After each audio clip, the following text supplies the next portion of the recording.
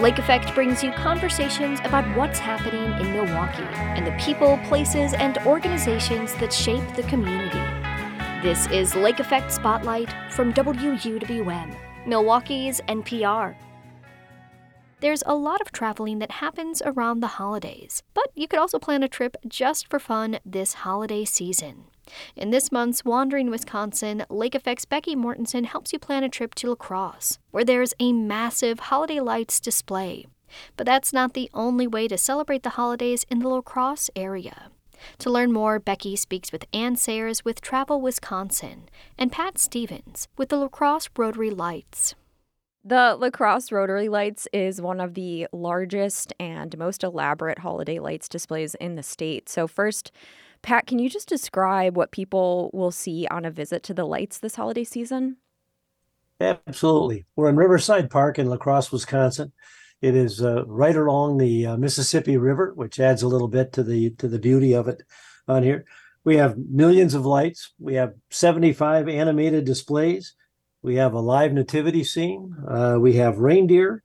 We have nightly entertainment. We throw in some free s'mores for people that are visiting and so on. Even have 2 fire-breathing dragons.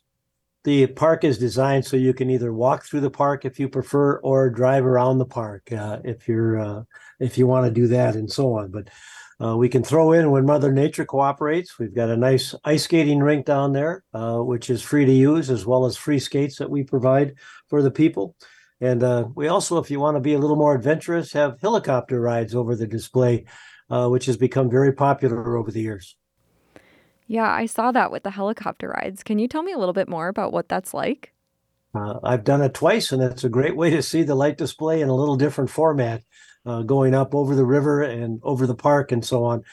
People really do enjoy that. I know we've had some engagements that have taken place while in flight, so it makes it kind of nice as well.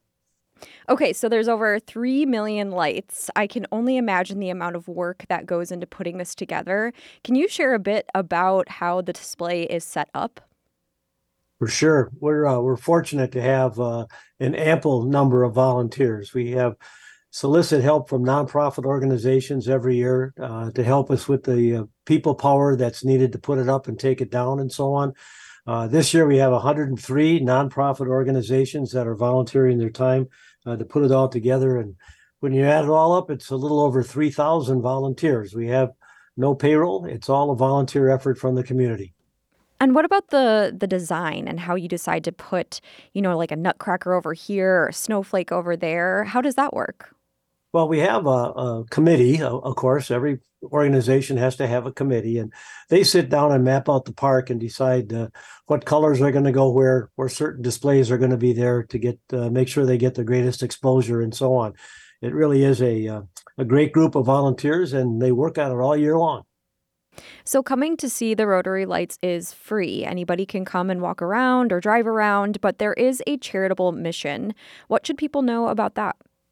The actual mission of Rotary Lights is to feed the hungry. And we ask people, if you enjoy your time at the display, to consider either a cash contribution or to give some non-perishable food items or both. And it's grown extensively over the years now. The very first year of Rotary Lights, we collected 13,000 food items and gave it all to the Salvation Army. Last year, we collected 341,000 food items and stocked 14 area food pantries. So it really has become a major player in feeding the less fortunate, especially that time of the year. Wow. And next week, there will be an all abilities night at the Rotary Lights. What can you tell me about that? Well, we worked with a group in town that deals a lot with those that have autism. And they kept telling us that they would like to bring their friends and family members down to it, but we had to change a few things to accommodate them. So we do have an all abilities night. We turn down all the flashing lights at that time, turn down the music, and do a few other things that makes it very accommodating for those that have that. So it works out pretty well, and the parents and others are very appreciative of it. And Anne, are there any other holiday events outside of the Rotary Lights happening in the La Crosse area that people could check out this time of year? Yes, so you're going to find a fantastic holiday experience in Sparta. That's about 30 minutes outside of La Crosse. It's on the way to or from the Milwaukee area.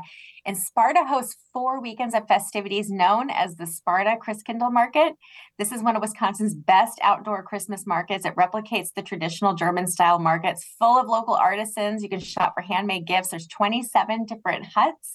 There's also authentic German flavors like Glühwein, that's the traditional mulled wine, Bavarian pretzels. And the Sparta Christkindl Market is open Fridays and Saturdays for 4 weeks. That begins November 24th.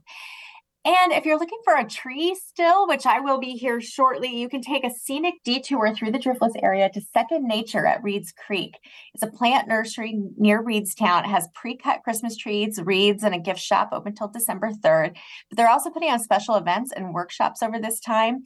And one of the most unexpected selections is a living Christmas tree. So they're small living evergreens with their roots wrapped and intact. So you can decorate it, display it, enjoy the tree inside for the season, but then care for it over the winter, plant it in the spring, and kind of keep those memories of the season around for decades.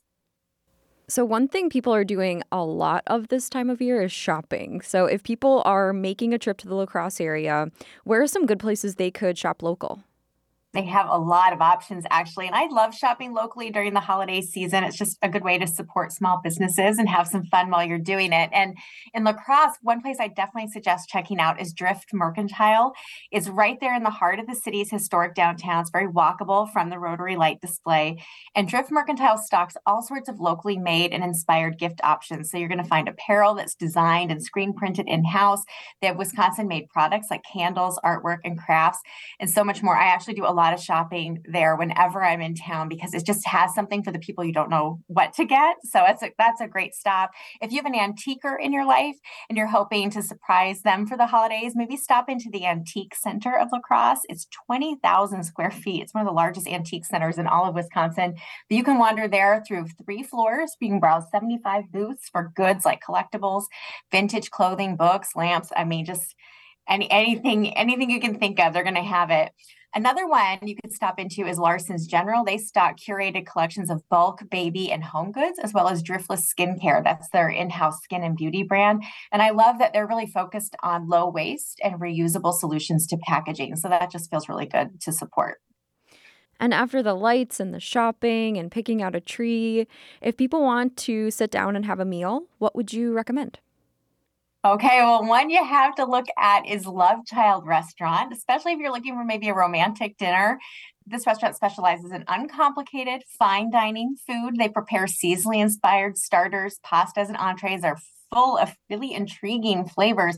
They made a huge splash when they opened in 2017. The chef and co-owner Jay Sparks, he earned a semifinalist nod from the James Beard Foundation for Best Chef in the Midwest. So it's elegant atmosphere, kind of complements Love Child's fine food. The interior is this mix of brick and timber and then shimmering velvet and soft lighting. It actually landed on Food and Wine's list for most romantic restaurant in every state. So that's pretty cool.